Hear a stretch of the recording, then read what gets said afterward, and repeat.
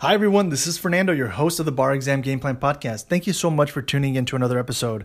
Today, I wanted to cover a tough topic within civil procedure, and that is the difference between removal and remand.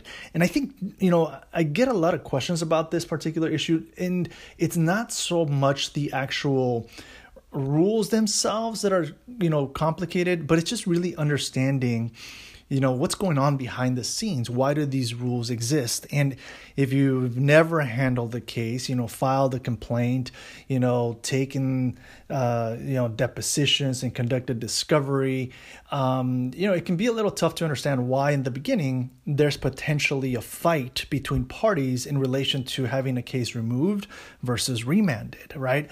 And so let me just give you the general sense of what it is. So a removal, right, allows a defendant to have the case that is filed in state court moved over to a federal court. So let me give you an example of something that actually happened, and give you actual court. So I, for example, filed a case in the San Francisco Superior Court, which is state court, right? And then defendant decides to remove the case to federal court, and in San Francisco, that jurisdiction is the Northern District, for the federal district court, right?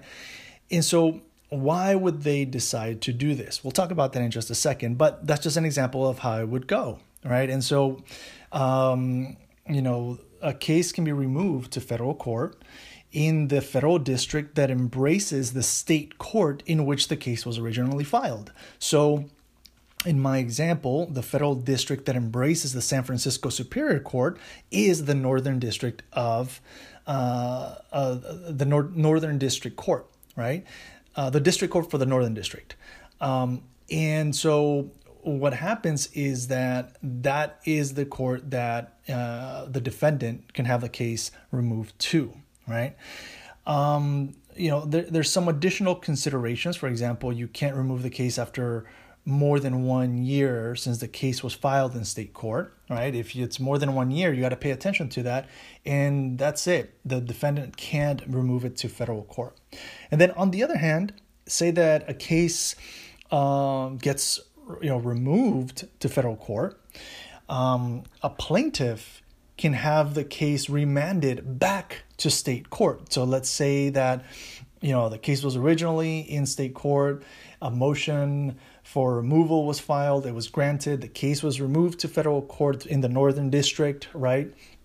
And then the plaintiff says, this is inadequate.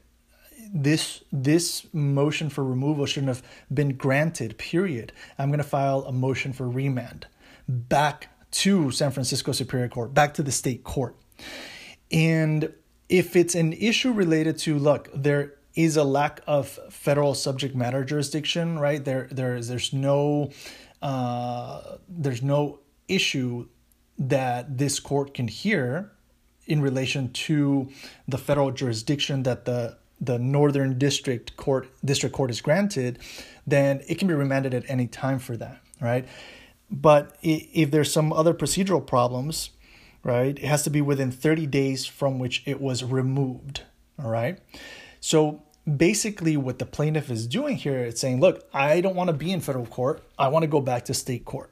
All right, so now you have to understand a little bit about the difference between, a defendant, how they can remove a case from state court to federal court, and then how a plaintiff can remand that case back down, right, to the state court.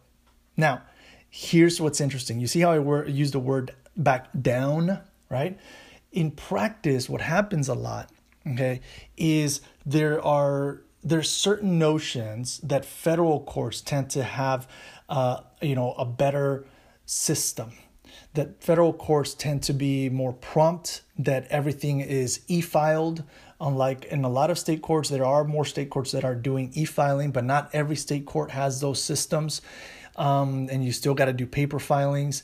Basically everything's more streamlined in federal court. Now, you may not need to get into all of, these issues when you discuss an essay, but I think it's just important for you to just understand what's going on in the background in case you do need to discuss it, right? And then another thing that as litigators we consider a lot is like in San Francisco, that San Francisco Superior Court will pull a jury from the city and county, which is one and the same, of San Francisco. But as soon as it gets remanded to the Northern District, it encompasses a lot more counties. The Northern District, the federal Northern District, covers a very vast area of California. And so what happens there? You have a jury pool that is potentially not as liberal as the one from just San Francisco. And so those are potential considerations for a defendant. Like, you know what? I want a process that is more streamlined, where the judges are not as, don't have as heavy a docket and can pay more attention to my cases in comparison to state court. And potentially I may end up having a little bit more of a conservative jury that can potentially believe my side of the case, And on the other hand, the plaintiff, if it gets removed, and from their perspective, if it's removed improperly because there's no federal question subject matter jurisdiction, for example, they'll want to go back to state court because potentially there is, a jury that will look at their case more favorably. So that's the background of it, so that you also understand why these rules exist. And again, you may not need to talk about all of that, but at least you now have a better understanding of the difference between removal and remand and what's the incentive behind that. And additionally, I think it's really a matter of just discussing, why in your particular either multiple choice question or essay, right? The party will if they're removing within the particular allotted timeframes. I think that tends to be a lot of what the issues come up. And then also whether there is inadequate removal and there is adequate subject matter jurisdiction.